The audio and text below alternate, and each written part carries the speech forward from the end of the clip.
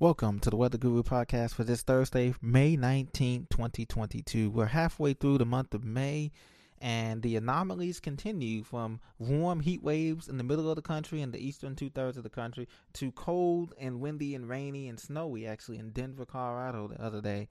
Summertime is coming. It is here.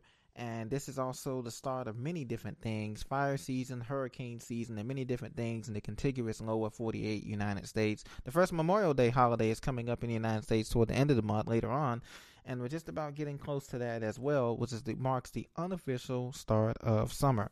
Thank you for joining me, the Weather Gurus podcast. We're going to take a general overview first of what's going on around the country, and then we're going to get more specific here as we go along. So first of all, temperatures continue to swelter in Texas. Temperatures are over 100 degrees in Lubbock, Texas, Midland and Odessa, 96 degrees in Dallas, Texas, 100 degrees in San Antonio, Texas, 87 degrees Fahrenheit, Kansas City, Missouri, 95 Fahrenheit, Oklahoma City. And that is that building ridge that we talked about yesterday in the middle of the country that's producing those extreme heat temperatures, breaking records in some cases here. Some places they're even hotter than the desert Southwest, as Phoenix is currently holding at 99 degrees Fahrenheit, but it's only about 1 p.m. Eastern over there anyway, mountain time. Out west, the cool air can be found in the Pacific Northwest. Seattle's 59 degrees Fahrenheit with clouds and a little bit of sunshine, so a break from the rain for Seattle, Portland area, Salem, Oregon area. Out northeast, we have comfortable temperatures in Boston, but it is cloudy, 60 degrees Fahrenheit, 83, a toasty 83 degrees Fahrenheit in Washington, D.C., and then 89 degrees Fahrenheit in Miami with partly cloudy skies and humidity values over 60%. So across the country, we can say that most of the two-thirds of the country is warm, with the exception of the Pacific Northwest there. So that's your temperature profile. We do have some showers up in the northern tier of the northern plains, from North Dakota, South Dakota, through to Nebraska there. This is bringing heavy to moderate rain from Bismarck, North Dakota, up through Jamestown, into the Canadian Maritimes, Saskatchewan, and Alberta prairies there.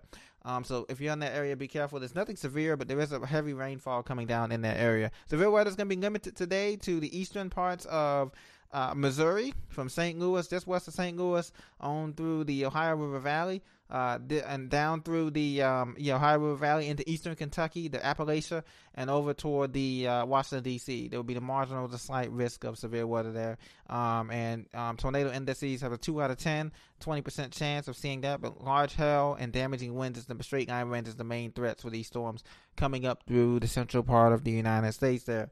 Elsewhere, in weather news, we have, of course, the heat wave coming in tomorrow, and Friday and Saturday. Temperatures are going to be 90 to 100 degrees Fahrenheit, up the 95 corridor from Washington, New York to Boston, down through the southeast, Raleigh, North Carolina, Columbia, Myrtle Beach, down through the Grand Strand, to Savannah and Jacksonville, all down there through Miami. Temperatures will be in the 90s. Heat indices feeling like more like 100. So be prepared for that if you are going to be extended time outdoors.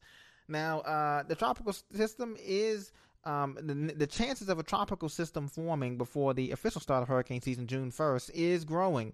Now we're looking at maybe a 40 to 50% chance now, as a Central American gyre, which is a broad, low area of low pressure there, centered south of Cancun, Mexico there, is starting to take shape. So it's going to be very interesting to see the different models here, the GFS, the European, the National Blender models, to see what they do with this system come next week, Friday, as we get closer and closer to that June 1st date. So don't be surprised if something does develop. I wouldn't be surprised, because, like I said, in the past 7 years of climatologically speaking, we've had a number of storms that have developed before the official start of hurricane season. So just be prepared for that if you are in the Gulf Coast area.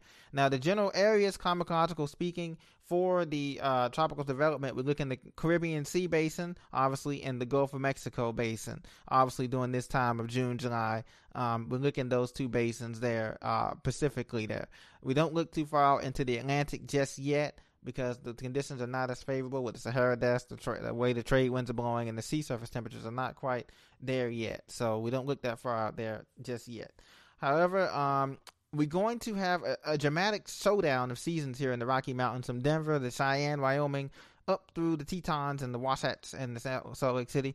There will be some snow and some cool down as cool air comes in. Temperatures only get out of the 50s and 40s there, from Sioux Falls, South Dakota, over through Black Hills, South Dakota, down through Nebraska, Kearney, Nebraska, and on through Denver, Colorado. So that's going to be for the next 2 days, Friday and Saturday. For them, they will have below average temperatures in that region of the country. So be on the lookout for that.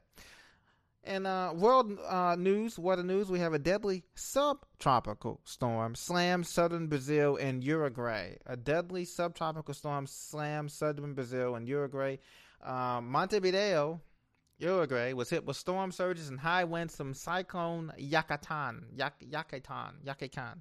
At least one fatality was reported, and portions of southern Brazil and Uruguay were buffeted by strong winds, heavy rains, and rough seas earlier, according to the Associated Press.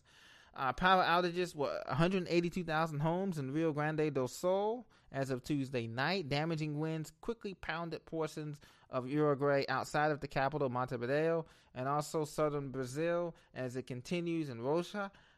It produced the coast there. 51-year-old man was killed when his boat capsized due in the wind there. So, guys, the Brazilian Navy classified it as a subtropical storm. They're the tropical authority in that part of the basin there. And so our prayers and thoughts are out with that family as well. Severe weather is always nothing to play with, and we never want to see a cyclone, a typhoon, a hurricane, or anything in any of these parts of the country there. So that's what we have going on in world news. Thank you so much for joining me for this weather update for the current conditions for the 48 and lower 48 United States, and also the world weather news today. Be blessed. We're almost there to the weekend, and I'll talk to you on the next episode. Thank you.